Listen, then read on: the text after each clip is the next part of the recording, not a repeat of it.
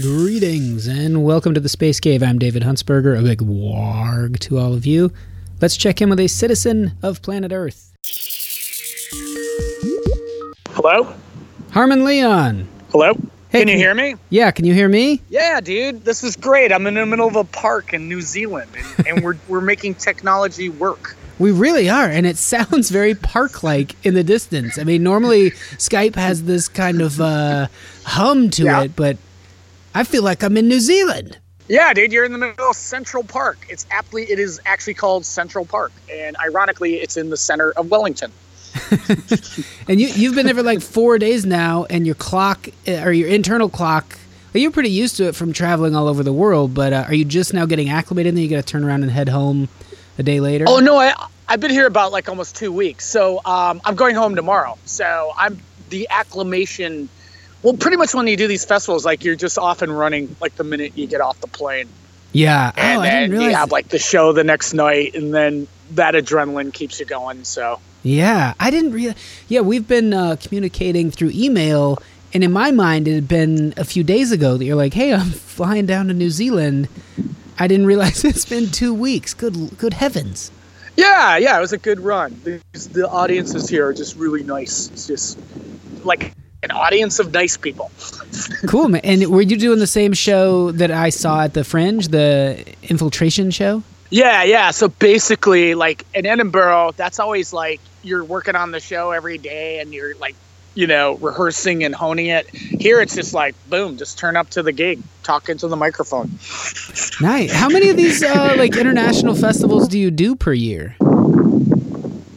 I just do really two. So I do like one around this time of the year, and then I do Edinburgh.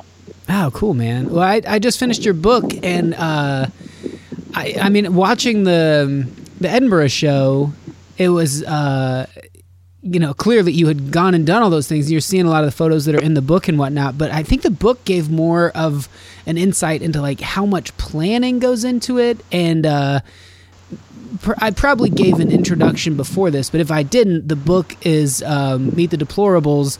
Like you're infiltrating and going and seeing these weird groups all around the country. In my mind, I thought you just went to one place like near the border, and then you went to a gun club there, and then you went to like a weird church there. But you're going like all over the country to meet just strange types, weirdly eccentric, out there, far end of either the right side of the political spectrum. Yeah, absolutely. I mean, it's always the extremists are the most fun, aren't they? Yeah, when you go to meet them, because it's like you're just put into this world you normally wouldn't be in, and it's like you're rubbing elbows with people you normally wouldn't, communicate with or interact with, and that's just part of the intrigue. It's like you're making these real world documentaries without cameras. Well, I mean, our mutual friend Scott Kalanico, hello Scott, would tell me about. Let's say hello to Scott Kalanico. he would talk about when you guys went on Judge Joe Brown and were faux adversaries, and I don't know if we can divulge that information publicly now, but I would imagine there's a statute of limitations. Or what are the chances that Joe's listening to? This podcast? It was disclosed like the minute it aired. Oh, okay. But like, and then I printed the article, and that's part of the fun. You wait. Like that was just like a whole different era of infiltration where I was just really into infiltrating reality TV shows, and I got on quite a lot, just posing as characters. And the Judge Joe Brown one, that was my favorites, where just created a fabricated case and recruited people like our friend Scott Kalanico, and we fought it out in fake TV court. I guess that's a whole second backstory, like your fascination with just getting into where you shouldn't be. Like you hear about these people that are like, how'd that guy get into the Oscars, or someone snuck into the Super Bowl, or But yours is more like, oh, I want to sneak into one of these weird revival churches, or I want to go and be part of like the Oath Keepers, or like in your book you do a whole bunch of them, like weird. You do the Ring one, like the Promise Ring group, and then you do the Minutemen at the border, and then just all these different groups. Where like when you're talking about like, oh, aren't they fun? Like, I think watching a documentary and like kind of cringing and be like, oh my God, there are people like that who think that there is the deep state or, all these kind of Illuminati things and whatnot. And then you not only don't snicker at that and go, you like are drawn to go be a part of them, to go pretend to be one of them and interact with them. Yeah. And again, when writing this book, it's like, it's easy to go into right-wing extremist groups and just like fire off a zillion jokes, just mocking them. But like in the book, I try at least, put an attempt to kind of understand their mindset. How do they get there? How does a group like the Oath Keepers, who people might know them from the days of like Ferguson, they suddenly just appeared armed on the top of roofs, or the Nevada Bundy Ranch standoff. How do they see the world? What is their thought process? What is the filter which they view world events? It essentially, you're with these guys and it's like a real life Alex Jones chat room, right in front of you. Especially the Oath Keepers. Essentially they see everything in the world. There are a lot of ex-military and ex-law enforcement, and they see any type of curving of gun laws that will result in 3 steps later we're all in 24/7 FEMA camps. I love those quotes in your book where people are saying things like that to you, and then you were like you'd regurgitate back their motto, which is like, not on our watch, which I think is like really helpful that you had something like that you could say, as opposed to like when they turn to you and go, what are your thoughts, new guy? And you have to kind of spin your wheels. Instead, you could just go, not on our watch. I love that part. I thought that was really funny. Yeah, I mean, that's the thing when you infiltrate these extremist groups is like you do the research. What are their catchphrases? What ties them all together? Find out as much about them as possible. So when you do dive in there, you can sort of help escalate the action in your interactions with them. And again, that's what I like about infiltrating is you get these honest, natural responses from these people. Like if I go into, like, say the Oath Keepers again, if I go in and say, I'm a journalist and I want to write my big Oath Keeper expose, they're going to be guarded. But when you're actually in there in the back room of the gun range, you're going around the circle, taking turns reading the Constitution as they did in their meeting, and then, just interacting with them. It's just like you get the unfiltered sort of version of them. No, man. I mean, it's so fascinating. One, the lack of research they do, like the amount of membership cards and things that you got under false names, or that you could just show up and be like, you had all these great names that fit. Like, I'm Hank Campbell, like, or very all-American names. But I picture you in New York, and if people, I'm sure like people are listening to this, like, what does this dude look like? It's not like you're just kind of like a buzzed haircut. He could blend in anywhere. That looks like, there's goes Edward Norton or someone like that. You have like long dreadlocks and a beard, and so you're always having to like hide your own look to move in there. I picture you sitting in New York and just doing a bit of research through the internet and then being like, well, I guess I just got to book a flight, become this person, show up with this badge, I'll dress this way, and my name will be this, and that gets you off and going? Like, is that as much backstory do you do, or do you walk around New York pretending to be this guy for a week before you head down there? No, I mean, I don't go like all Sean Penn where where everyone around me has to call me by the name. I'm going to go infiltrate. For leading up to it.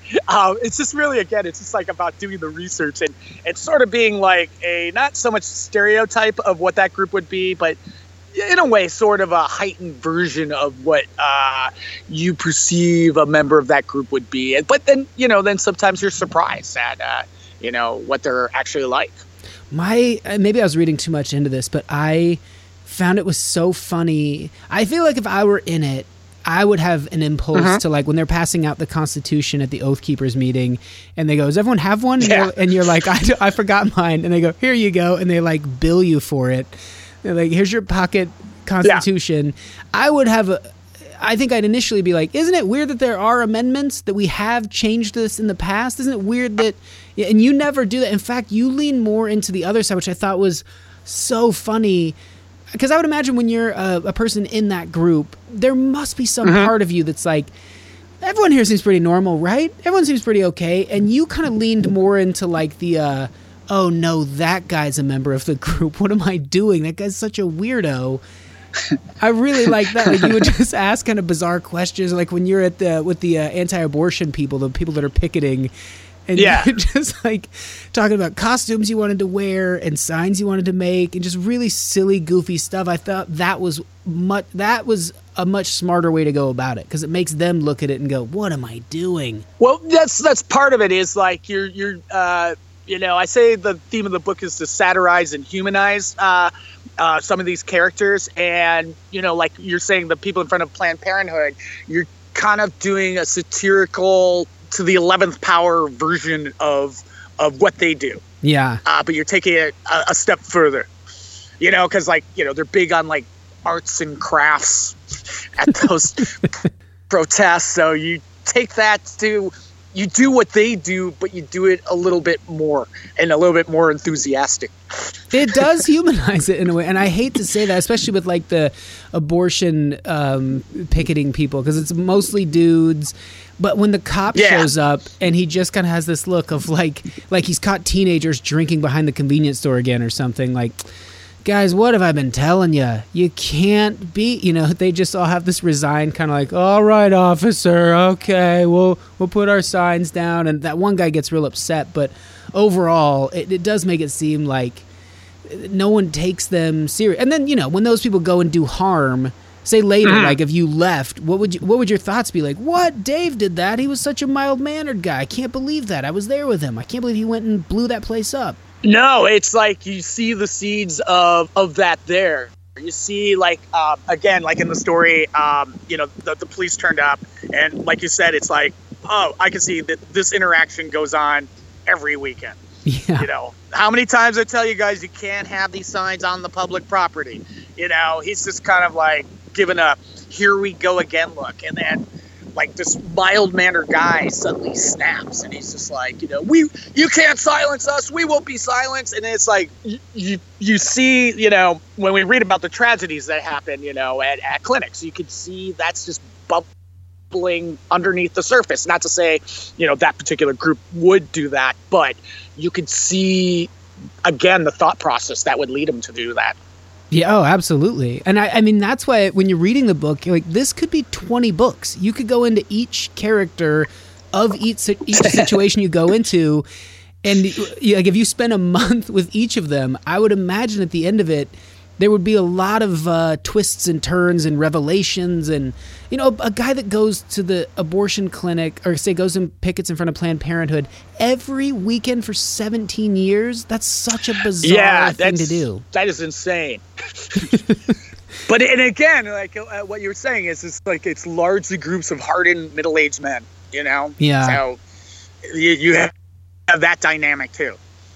And then also weird was like the Catholics wouldn't picket with the Protestants. You had to choose which side. It was like, it's like a Northern Ireland neighborhood when it comes to Planned Parenthood protesting. Yeah, they'll be throwing, I don't get into that, but they'll be throwing explosives at each other just on turf wars over who can picket where, and a whole new IRA and blah, blah, blah. And well, dude, it's really good. I really enjoyed it, and I hope people will go out and check. And where's the best place to get it? If I just put a link up, or no, absolutely. Amazon and Barnes and Noble are always the two main go-tos for to get Meet the Deplorables Infiltrating Trump America. Cool, man. Meet the Deplorables Infiltrating Trump America. You and Ted Rall, who does a lot of cartoons for it as well, and he writes a lot more of it than when I was reading it. It took me a couple of chapters to be like, oh, this is this guy again, and then yeah. So Ted Rall, he kind of creates the sort of bookend of so the book's like divided into 5 different types of so-called deplorables that I infiltrate, and he kind of does more of the editorializing and that kind of leads us into the infiltration chapter. So, along with the artwork, which, in the end, it turned out to be like a good kind of mix. And it's always fun to collaborate with people and, create something different than you would just do, on your own.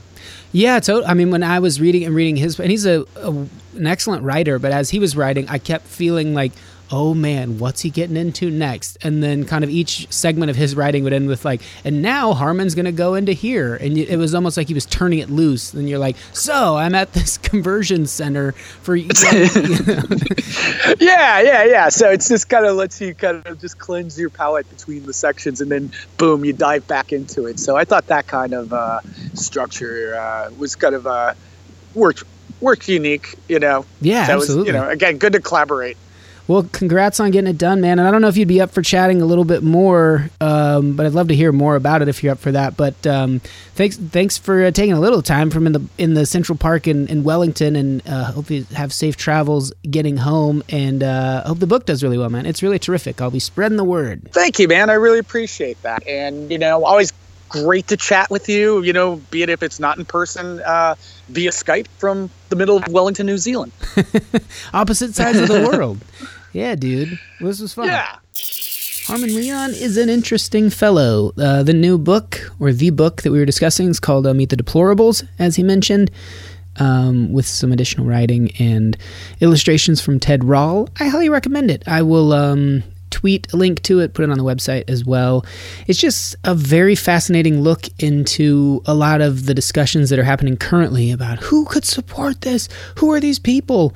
And Harmon goes in and meets them and finds out what makes them tick, what they're thinking. Some of it's a little frightening, the things that people can convince themselves to do. But as he mentioned, kind of giving it a little bit of humanity. And to a certain degree, you always, like with any situation, you can find yourself empathizing a little bit. A little harder from the outside, I would suppose, or maybe easier. I don't know. I'll have to ask him. You can listen to more of our chatting in the Patreon, which will go up later this week. So if you want to hear more about that, I'll ask him all kinds of those questions, and that's the best way to do that. So, a little secret society of those who support the Space Cave, and I thoroughly appreciate it. This show is made possible by contributions from listeners just like you. All right, let's get to some hardcore chatting. This is an interesting one because, as you find being here in Los Angeles, and you've probably heard a few of these chats by now where it's someone who has a background in science, but they moved on into entertainment. Zack's one of those people who studied neuroscience at Brown, very prestigious school, and then decided to get into comedy and is doing very well at it. He's written for Jimmy Kimmel and SNL, and you'll hear us talk about all those things as well as his research and background in neuroscience. We had some Iron Fist Pale Ale, which is bottle conditioned, which for those of you who are home brewing out there, it's interesting to see that a brewery that's shipping and distributing beer would still be bottle conditioning, because I always associate it with having a little bit of sort of that yeasty residue at the bottom of the bottle that you can't quite pour all of it out. But this didn't have that, and I thought it was excellent. So if you haven't had any Iron Fist Pale Ale, get your hands on it. It's pretty good. Anyway, here's part one with Zack Bornstein. It's not enough. It's not enough. You need those 32 ohms. And if you have 33, it's a little much. It's not necessary. Yeah, if you've ever used headphones with 33 ohms or 34. It's a three-wheel bike. Yeah, it's too much. All right, there goes some beer. Are we recording? Yeah. Oh, shit. I've dived in. I mean, no darn. Yeah, keep that gwidge to it. Nelson the Impaler American Pale Ale from Iron Fist Brewing Company. I just see here that it's bottle conditioned. That's pretty, having just brewed some beer. You brew beer? Yeah, my girlfriend and I started doing it a while ago. Does your house stink? I heard that your house stinks. For a day, it smells like a cereal factory or something. A cereal factory? Yeah, because Is that good or bad?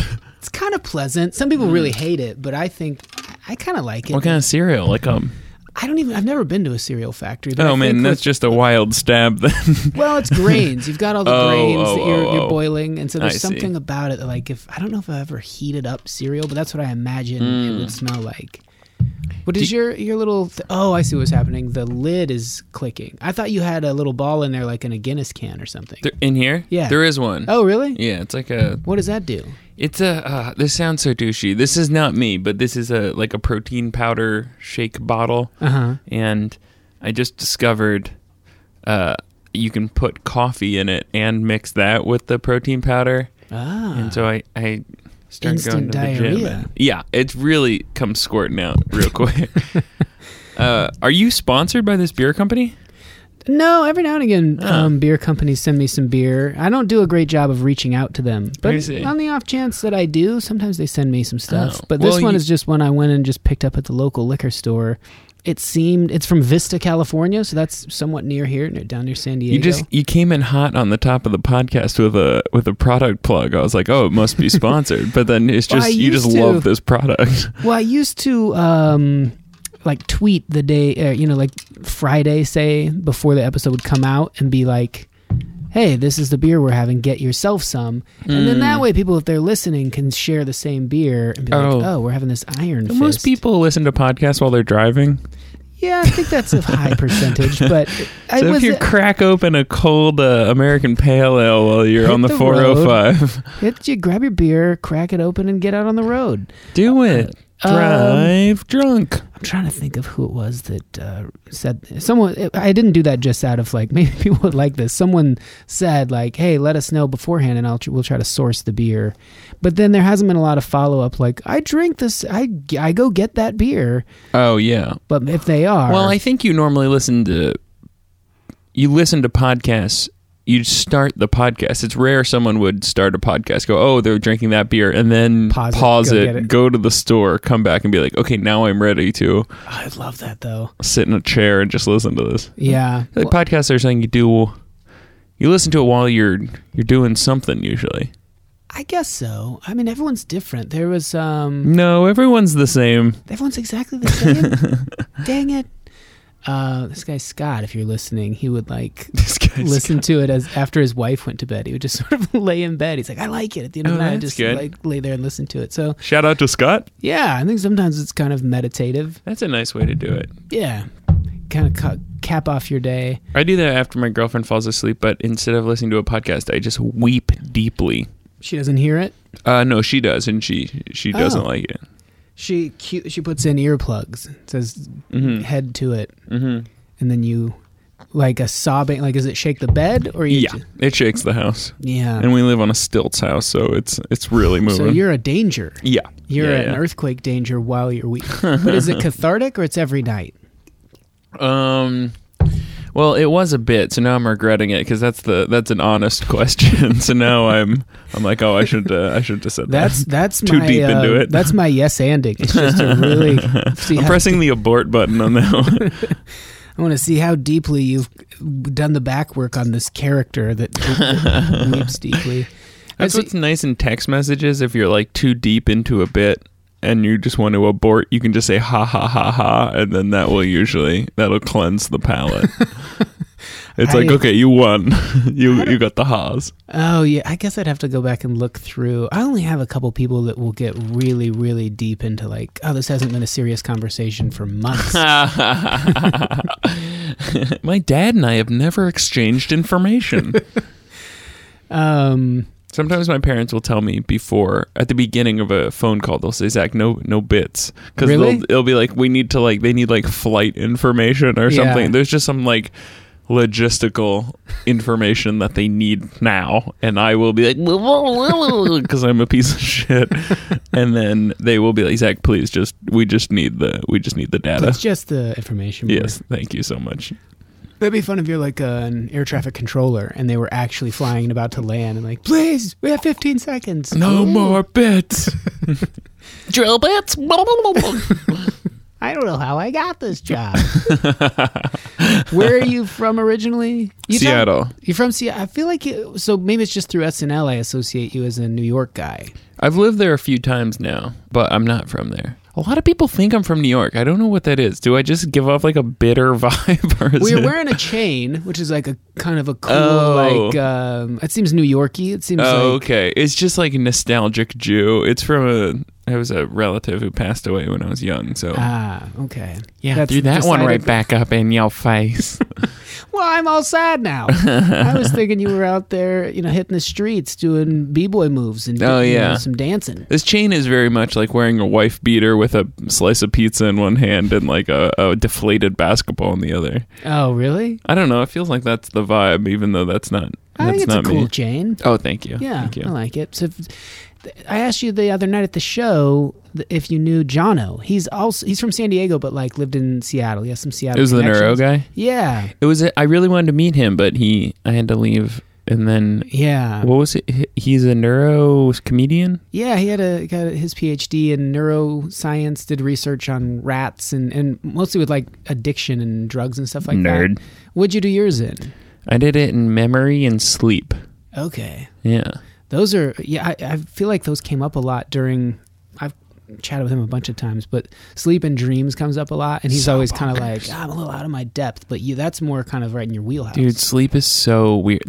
A third. You don't spend a third of your life doing anything else. Like eating is probably the next biggest like time suck that maybe, I guess breathing you do in 24 hours, but in terms of just like a chunk of activity. Yeah, you can do nothing else while you're doing it. A third. That's like an insane time commitment. So it must be some important shit. And also your brain just goes insane. Like you just like hallucinate like passed out with a boner for 8 hours a day. It's bonkers. If your phone, I'm trying to equate it to things that need a recharge. Like, ooh, this battery is draining. Yeah. If it like its eyes... If it rattled, if it shook there, and you're like, "Whoa, that phone's really into something." Yeah, your phone for a third of the time, you plug it in, and it just shows images like that it's never shown before, and encodes those as like as memories.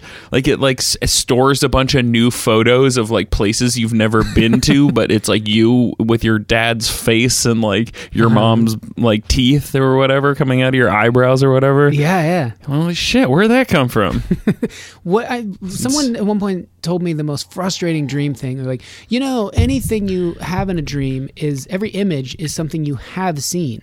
Your mind can't create new stuff. And I was like, I feel like that's highly suspect. I don't think that's true because it's true in a way, but what you can combine things. Yeah. Like if you've never seen, a specific person in Thailand's face, you probably wouldn't see that person in your dream, but you could combine your dad's face and like a power vacuum into like one object that has never existed before. Yeah. But I think it's a combination thing.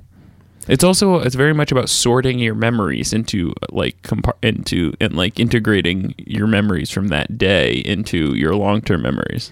Did you ever have an old PC that you had to defragment?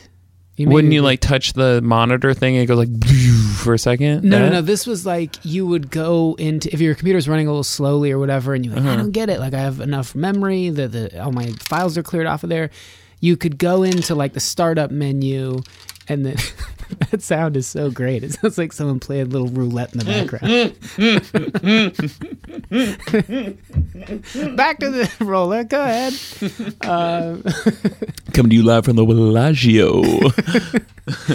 What was I got confused with the thing. I was new shooter. So you would go to start menu, and then you would go into like, there were one or two steps, but you would get to like, you would just say defragment and then start, and it would show like bars of yellow and red, and then red meant like, oh, all those files are out of place. And then so it would just work for like however many minutes and try to turn them all back to kind of yellow or some neutral color and get rid of the red.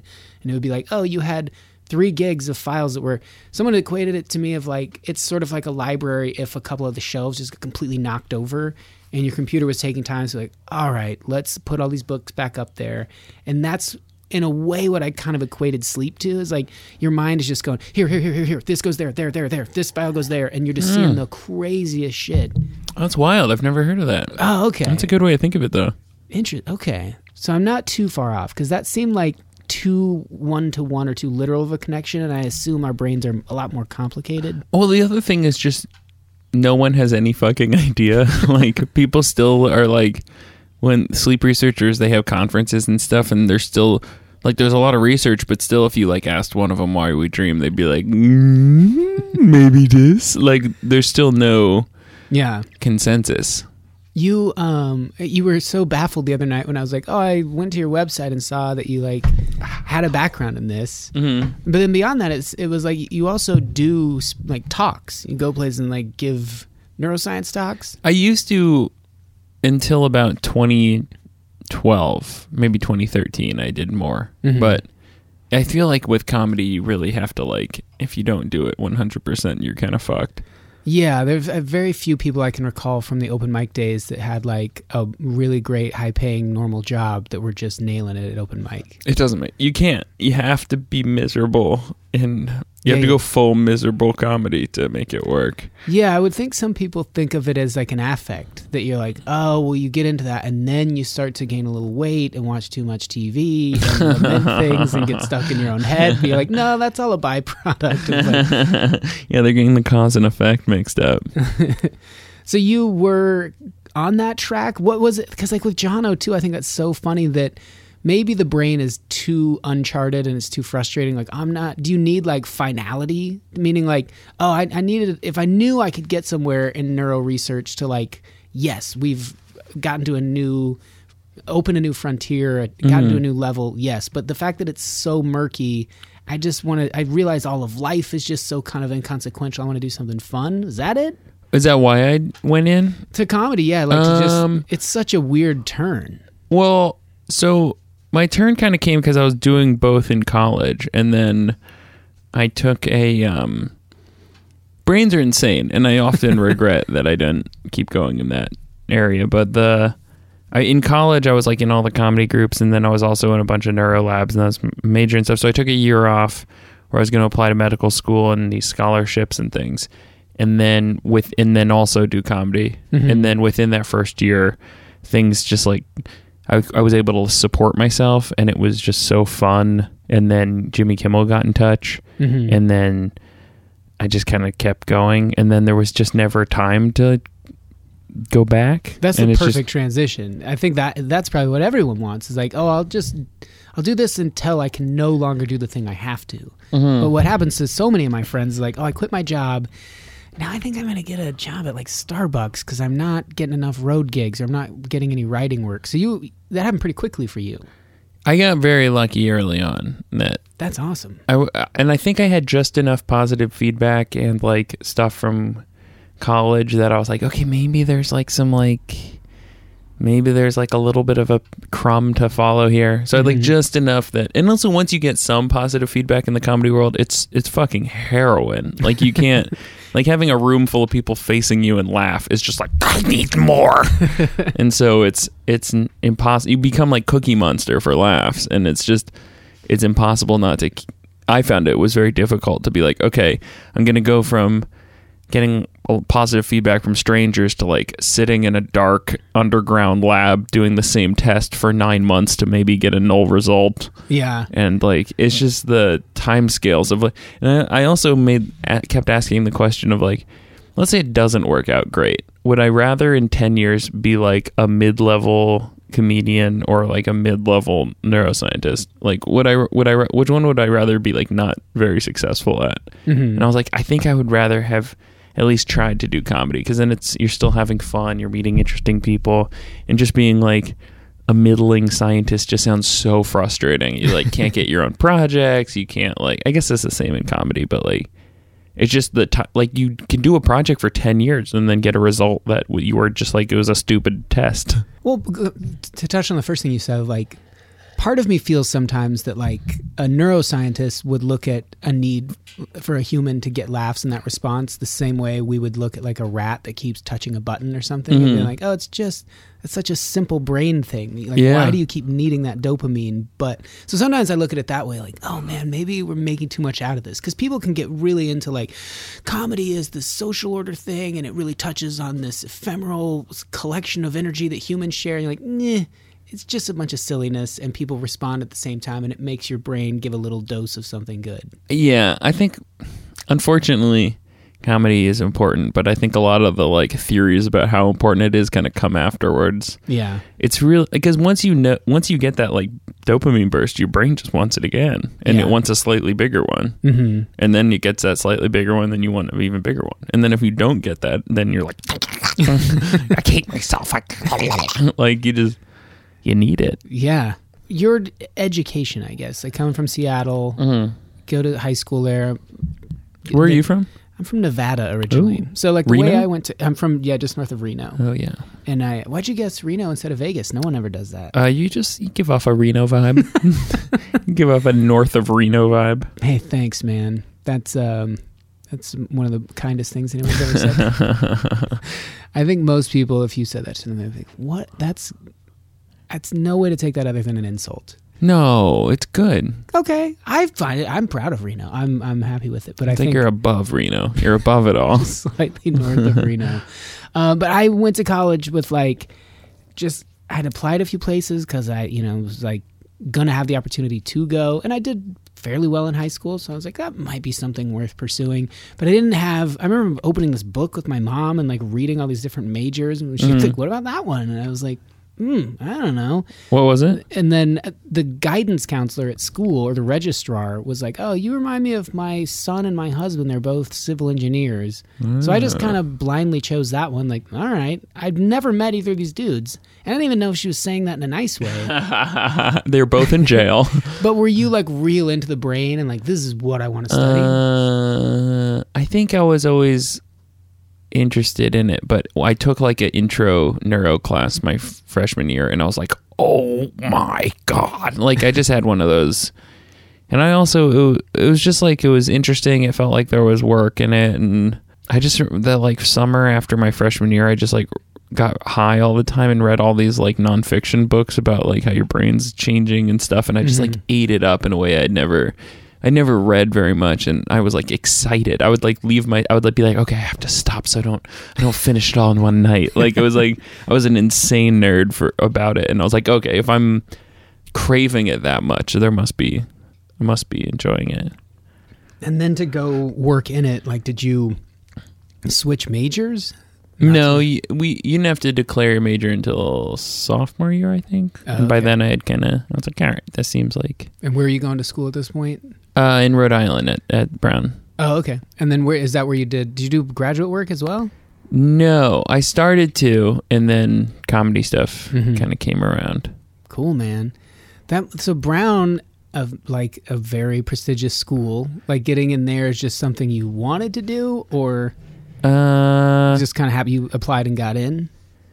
Yeah, I did like the early thing, so I had a little bare chance of getting in. I don't know. I think my parents were just very, they were very like aggressive about, you have to strive for the best kind of stuff. So there was pressure to do that, and I think that one seemed like it was a great place, but also like I went there and people just seemed friendly, and it wasn't there. This isn't like it was a lot less douchey than I think a lot of those kind of places, and there wasn't that like competitive element, like especially in like medical. I don't know if it's the same in civil engineering, because I remember in a lot of the engineering departments it was the same, but it was very like internally competitive. I was like, why would you be competing with people you're going to be like working with? It's so dumb. Like, I remember just the initial intro classes being so big that the idea of competition was kind of silly. It was more a matter of just stay afloat. Like, sure. Because it's very much like most of these people are going to drop out or switch majors. Like, just try to keep it. So it was, I guess, competitive in that way, but definitely not like, all right, we'll see who's the top dog here. Do you have to build models and stuff, like bridges out of toothpicks or something? A little bit, yeah. We did. That's cool. We did some for like, some of the projects we would. Mostly toward the end, it started being more about like it was all calculations. Yeah. So you might do some like cheesy plotting and be like, well, this is kind of what the bridge would look like, but it'd be just 2D kind of CAD work or something. I remember all the engineers being like, oh my God, I'm going to build stuff. I like worked in a tool shop with my dad, and then it was just like all calculus. Yeah. And that was 100% of it. Oh yeah. That's what talked me out of it. I had an internship, and I was doing all this fun outdoor stuff. And then toward the end of the summer, I was just writing foundation plans in CAD. What is CAD? What's a good way to describe it? I mean, it's So if you want to make a blueprint, the old way would be like to get the drafting table, and then you'd have like the protractors and things, and you'd trace and write these lines. And then they just switched that. It was one of the first things they kind of went, we could do this digitally. Yeah. And so you would just, it's a computer program that made it way easier to just, add. Really, you could go in and draw the lines, but mostly you just putting in dimensions, and it would draw the stuff for you. Oh, that's cool. So a day in and a day out, just adding dimensions, double checking them, and then you'd go to this huge printer and it'd print out these big, beautiful blueprints. Oh, it sounds awesome. It was fun for like a week, and then after doing that, that feeling of like I'd be just doing this, they'd be like, for a long time, like for a few years, that's all you would do if you started working here. And I was like, I don't have any interest in that. So that we were probably similar in that regard. Like, I want to do something that seems a little more exciting. Sure. Yeah. So little of it is actually like carving something or like building a model or. Do you still keep up with the books, like the books? Yeah, the neuroscience. You keep it up with the books, man. Do you keep up with the neuroscience books? It's so no, not even a little bit. I really should. There's just so much information from your past that you lose. I mean, even in high school, like remember all the like chemistry classes and stuff? It's just gone. Yeah, like in languages or it's just out of your brain now, and it's such a shame. So I wish I would do a better job of like preserving memories, but if you don't use them, you lose them. Do you have an interest in having children? Like right now? In your life, just at some point. It seemed like you were about to propose that we fuck. Let's have some kids. Let's get some kids going. Let's get them. No, because I've lately been thinking about how, and I remember maybe it's just something comes with being a parent that you, as a kid, you think everything especially like your dad does, if he's showing you how to like chop wood or something, if they know dimensions on stuff, or like putting a chain on a bike and then pedaling it, and you're like, whoa, it's over the wheel. But I think of that a lot, that like maybe I am wrong and I know how to do a lot more things, but as far as knowing them, like I couldn't sit down currently and teach a child any level of math or a language or all the stuff you're talking about. Like all the information just pours out of your head like a sieve. And you're like, what am I? I'm just a collection of like the most recent stuff I've heard in the last week, and that's it? I think we are. I think we're just like very loose sponges, which is a shame. Although I think when you have kids, maybe some of it starts to come back. Or at least maybe parents are just kind of remembering it along with their kids. Mm-hmm. Like they're like, they get the math homework that their kid needs help with, and they're like, okay, I can learn. Like they're just learning it again, but faster. I know when I was in my early 20s and I was tutoring, and I would just go in so confident, like I've been doing math nonstop basically since I was your age. But every now and again we get to a chapter and I'd be like, this doesn't ring a single bell. And I would... what was that? Oh, that was my stomach. I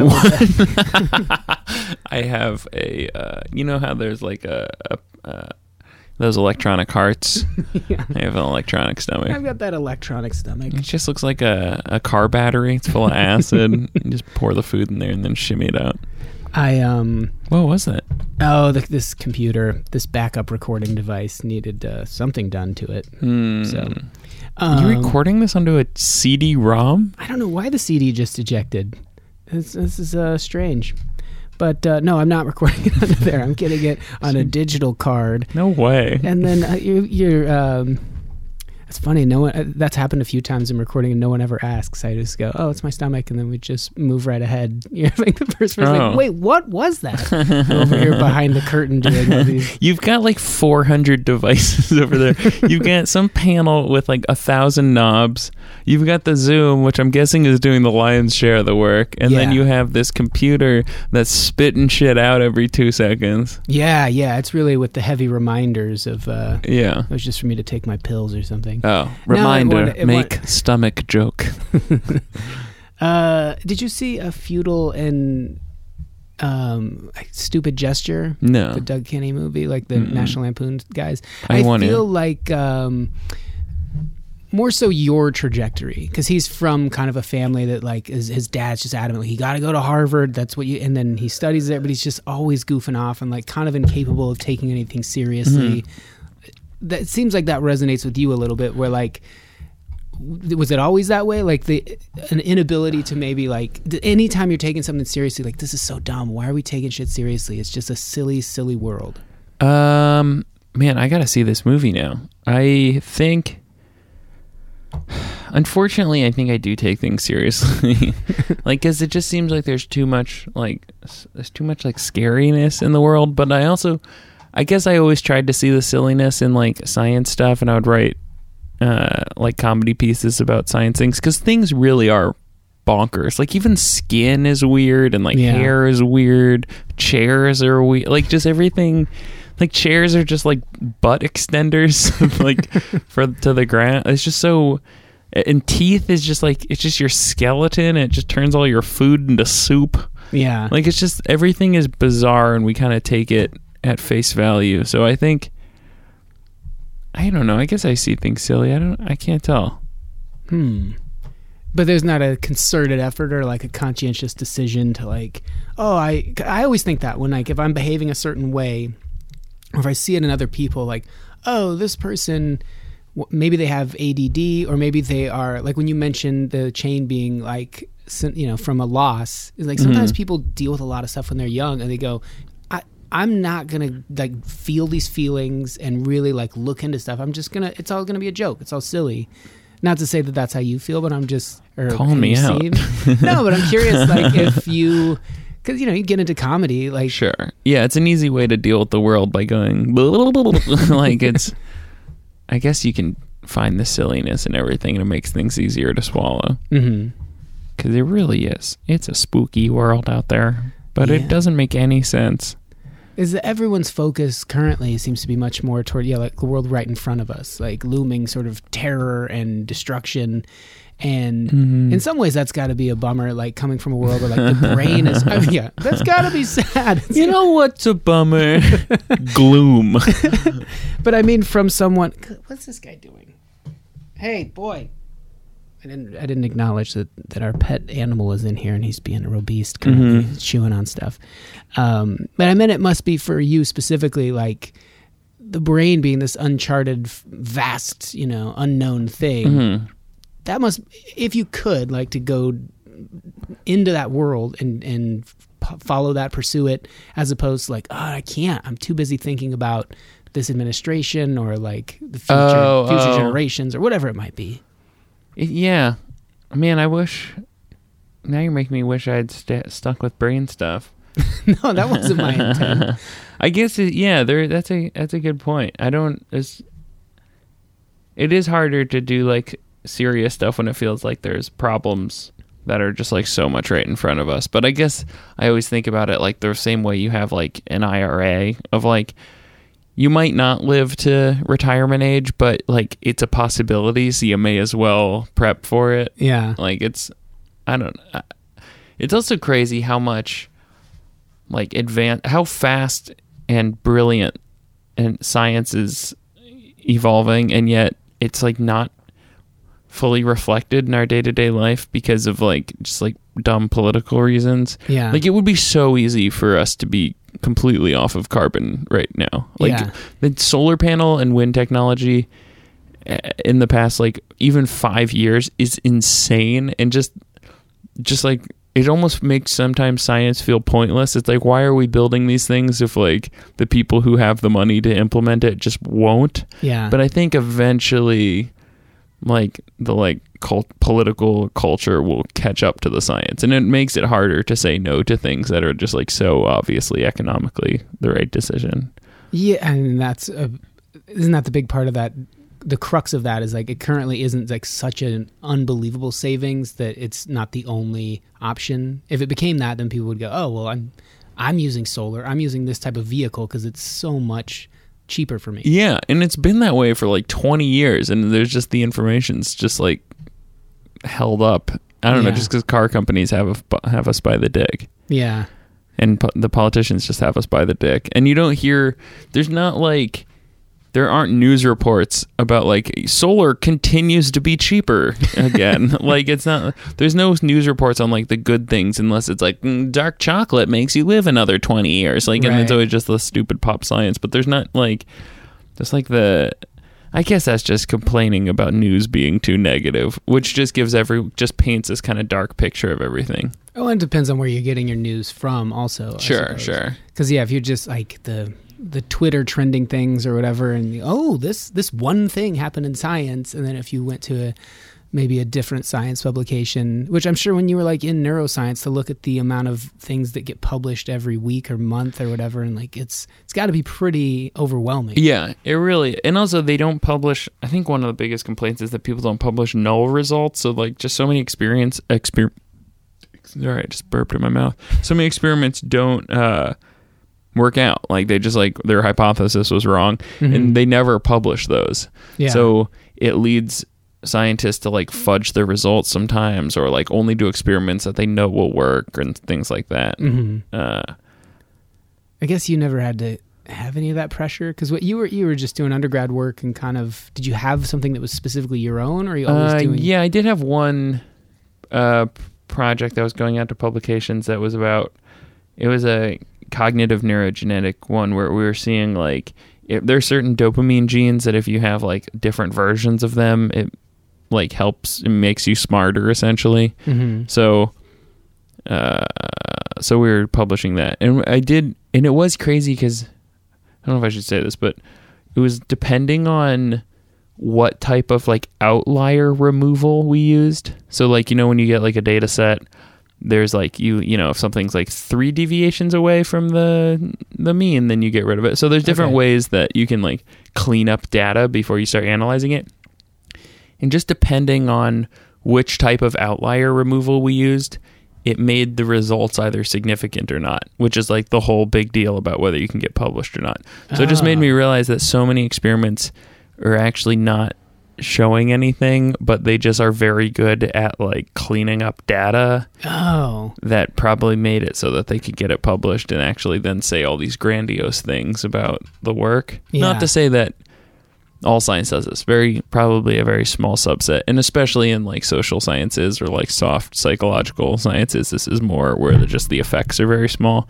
But if there's a lot of data manipulation you can do.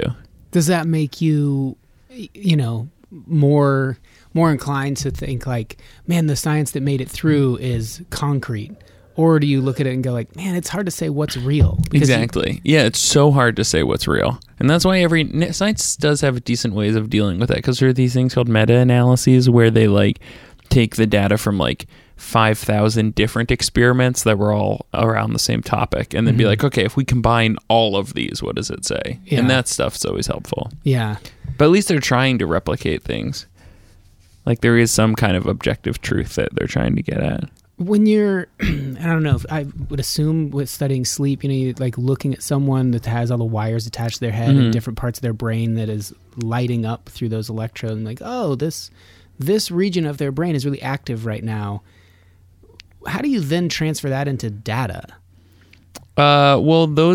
So with sleep studies, they use these things called EEGs, which is like what you're talking about. Like it looks like a ponytail of wires coming off of different spots. And those all get connected into this box that then you have like a readout.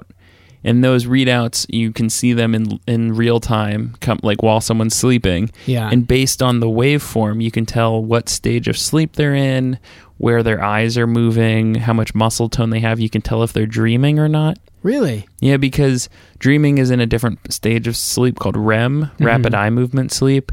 And when you're in that sleep, your muscle tone shuts off, like your brainstem shuts off signals going between your brain and your spine, because otherwise your body would act out your dreams. Yeah. I saw a thing where they inhibited that in cats, and then they were walking around the room like living their dreams. Oh, really? And it was that's so cool. bizarre. They're just like sleepwalking like little zombie cats. And then people, like I sometimes on flights will have sleep paralysis where I can kind of wake up. It's the worst. Yeah. My girlfriend has a thing where she'll wake up and kind of have night terror things, which is like the glitch there where her body failed to keep her paralyzed during it. Both glitching in either way is scary. So if you're still asleep and let's say you wake up and that signal hasn't shut off, it's terrifying because you're awake and you can't move. You're like, that's so scary. But you also have people who have the other problem where their brain is still asleep, but the signals are going through, so they start like acting out their dreams. And people have like killed their spouses. They have like jumped out of windows. A lot of them are innocuous. They're just like kicking their sheets around, but some of them get very scary. And that's kind of what sleepwalking and stuff is. Yeah. Did you have any of those in the sleep study? I'm sure that must happen. We didn't have a lot of those because they're pretty rare. The one we would get a lot is, do you see people hump their beds a lot while they're sleeping? Like, and you'd have to, they're called parasomnia. But then you have to look at the data and just pretend like that's not happening. Okay, well this... No, you don't pretend it's not happening. You write it down. You say when it happened. You say what stage of sleep. Like, you want to know that stuff. Was it killing you as a comedian to have to write down, like, simulating sexual intercourse with bed? Or would you just write, this guy's trying to have sex? It was good. I think I was taking it so seriously, but I did, you do giggle. You can't not giggle. I mean, you see someone fucking their bed while they're still asleep, and you're like, okay. Was it lonely in the neuroscience world when that happens and you're chuckling and the people next to you are like, did anyone else mark that down?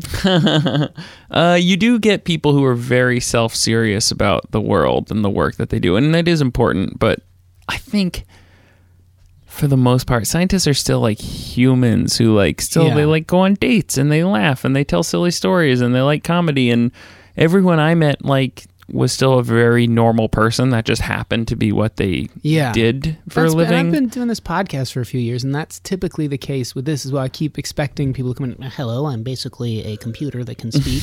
It hasn't been the case, but people, like if you just saw their credentials or their education, like that would certainly be intimidating, and everyone else would go, pfft.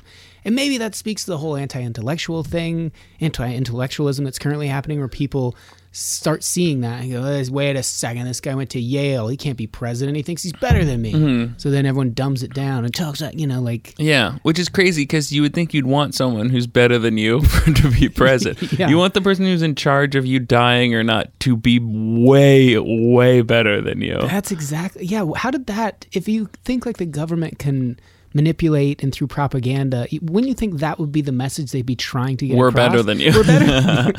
I don't know. It's so stupid. I cannot fathom the anti-intellectual movement. It's just like, I think people like to imagine that they could be president and that they can relate to this person, but you shouldn't be able to relate to this. That's why Hillary, I think, would have been a good president. I can't relate to her. I would not want to get a beer with her. She seems like an asshole. Right. But fuck, she'd be a good president because she'd be an asshole. Like, you want an asshole to be president because she'd be so competent. She'd be intimidatingly competent that you'd want that to be. Bernie would be a nightmare to hang out with, but he'd be such a good president because he just like knows all these things. Like, so the fact that you have to be personable is like, fuck, like, why do you have to be like a good networker and like dumb yourself down? Yeah. That's made me feel... I hate that so much. Oh, it's real weird. I mean, it's been... when I first started doing the road and comedy and seeing comics that would go out and then suddenly come back and have a couple tags that were just a little beneath them, a little too dick jokey, I was like, well, I get it. Like, it's rough when you're just barreling through a set in the middle of nowhere and people aren't into it. Yeah. Maybe you add in like a shit joke or something just to get a rise. And the next thing you know, that takes over. And I struggle with that. I think every comedian does, like, because... farts and shit and all that, that's the funniest. That's the funniest, goofiest. People humping their beds in a sleep study, but you don't want to like add into it. But so then what are you doing, like, doing comedy that's just so like erudite and lofty that it's obnoxious? You can't do that either. I mean, there's also, well, because comedy's different. Comedy is you're trying to relate to people. Being the president is not that, but they're expected to do that. Maybe when they started putting them on TV, it changed. Where through the radio, hearing someone know their stuff, you're like, I don't care what this person looks like. I don't care how charming they are. They seem to know their foreign affairs or foreign policy issues well, and et cetera. Who knows? Yeah, but you do need to simplify comedy, I think, to make it more palatable. Like, it's more like, you want to be in very, like, I think that's what Louis was good at. May he rest in peace. But he was just very good at like doing very complex topics, but talking like just like a regular Joe, like you're in conversation. Yeah, I agree with that. I think that is like a really difficult skill. I mean, maybe that is the ultimate aim of a comedian, is to walk out of a room and everyone that was in it went like, that was really funny. I don't feel dumber. And that's why sometimes stuff like Dimitri Martin's a genius, but he, like, I can't imagine some of his stuff playing to like middle America, because like so much of it is like so heady and like you have to really be on board with like, I am a thinking smart man. Like, it's like, and he's such a genius, and you get some other comics who are like that too, that I can see it being alienating if you're not like there for that. Yeah, absolutely. I mean, if we could get into a whole comedy discussion just on that, because like, how did Carrot Top go from one side to the other? At one point, he was like kind of a hot thing. He was on TV a lot, and I think people went like, "Oh, that's so clever," and then it became, "Oh, that's props. It's terrible. It's really dumb." But I think initially when you saw it, you'd be like, "That's a really interesting brain. The way that brain works, and to like that's interesting. Draw those things together." I thought he was very clever, and then he became like this punchline that he. Same with Gallagher. There's this like documentary I was watching about him that he like used to be this kind of like avant-garde genius, and then prop comedy became associated with like big dumb idiots.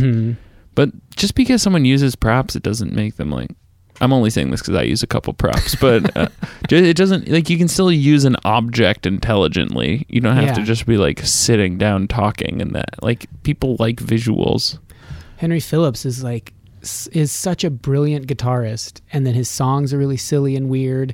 But 99% of the time when you see someone walk out on stage with a guitar, they go, "And I've got a boner, blah, blah, blah, blah, blah." You know, like, damn it. You hear that, guitar comedians? We don't want to hear about your boner anymore. Cut out that boner song. It's overdone. Yeah. Well, I want to talk more about sleep and the study of the brain. Let's do it. With it. How are you enjoying this Iron Fist Pale Ale thus far? I finished it.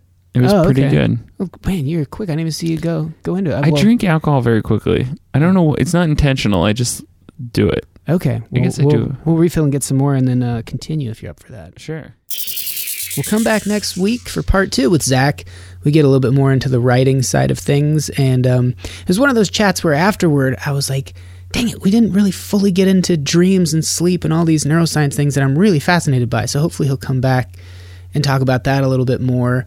But I think there's a reason. I don't know if I felt like during the chat, like, oh, you know, sometimes I think when we have to be fully into something to still be able to focus solely on that, if that makes any sense. You know, if you're really into neuroscience, you can talk about it endlessly. But if you have other interests, or if you're just like, it's too stale, then it might wander.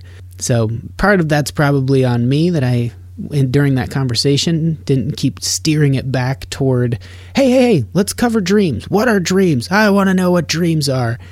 And I know during the Professor Blastoff days, I would always get kind of, people would sort of lament the fact that I tried to keep the focus too much, like, let's stay on track here. But I do think there's some value in that. However, sometimes I think it's worthwhile just to let it wander wherever it wants to go. So anyway, if you want to hear more about writing and kind of that trajectory in Zack's life, come back next week for part 2 with more of the Iron Fist. Okay, let's get out of here. Thanks for all the support that the show gets, whether that's through the Patreon or just telling a friend or recommending a scientist. You can email pings@thespacecave.com with any input. You have something nice to say, something mean to say, a guest suggestion, beer, music, or otherwise, please feel free to contact pings@thespacecave or space_cave on Twitter.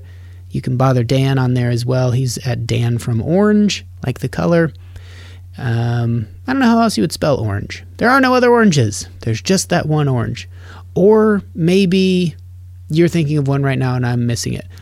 A great way to solve that, pings@thespacecave.com. Here is some... the 4-year anniversary of The Junk Show is April 8th. If you happen to be in Los Angeles, it's going to be pretty great. Jean Hospod's going to be there, who's contributed to the show a lot, but she's always done it from Virginia, and now she'll be in Los Angeles to see her first ever show. So I'm excited about that, and hopefully you can make it out as well. We'll have a lot of cool guests on, some of my favorites, and should be an eclectic, fun, weird night with magic and music and animation, all of that stuff. I'm going to try to start getting rid of some of my DVDs that I have laying around here. I know that sounds hideously outdated, but I mean, I have the most of them, and I don't want them anymore, so I'm going to try to figure out a way to raise some money for my friend Chuck by getting rid of my DVDs, so keep an eye out for that if you'd like to help there, and also get something in return. It'll be a bit of a fundraiser. If you haven't listened to any of my stand-up CDs, maybe have a gander at those. There's Humanitis and Explosion Land and One-Headed Beast, and perhaps something new coming out in this year, or there should be at least, because I did The Fringe last year and recorded some of those shows, and on and on and on. Anyway, Dan on occasion sends me music, And very rarely is it something that I find fits the show and or is something that I would ever listen to. Sometimes I think he's just messing with me, which sometimes he is. And other times he sends me stuff that I'm like, hey, that's pretty good. This is one of those cases. And at the time I checked, I think it only had like 40 views on YouTube. So listening to this, you're getting in on the ground floor. Or perhaps this is just a bootlegged version and this is a band that I should know of and they have like billions of followers and I'm unfamiliar. Apologies. But the version that I saw, minimal views, which I like. So if you like it, you can support them, help them get up and going. This is from Cat. It's called Waterfall. Thanks for stopping by the Space Cave. See me, come and go. I'm not the wisest I waited for it to get better, stay by the shore where it comes by, standing tall there for a moment before the fall, down with the water, not there at all. 'Cause I was not my friend for sure. Waterfall, will it seem like the rest would come? I was still holding on. I was still holding on. But it seems like there's less. I'm not. I was still holding on. I was still holding on. Ooh. Lifeless, but I was drawn. Made me tread water, I wanted more. By the impression you never go. Now I'm not so blind anymore. Waterfall,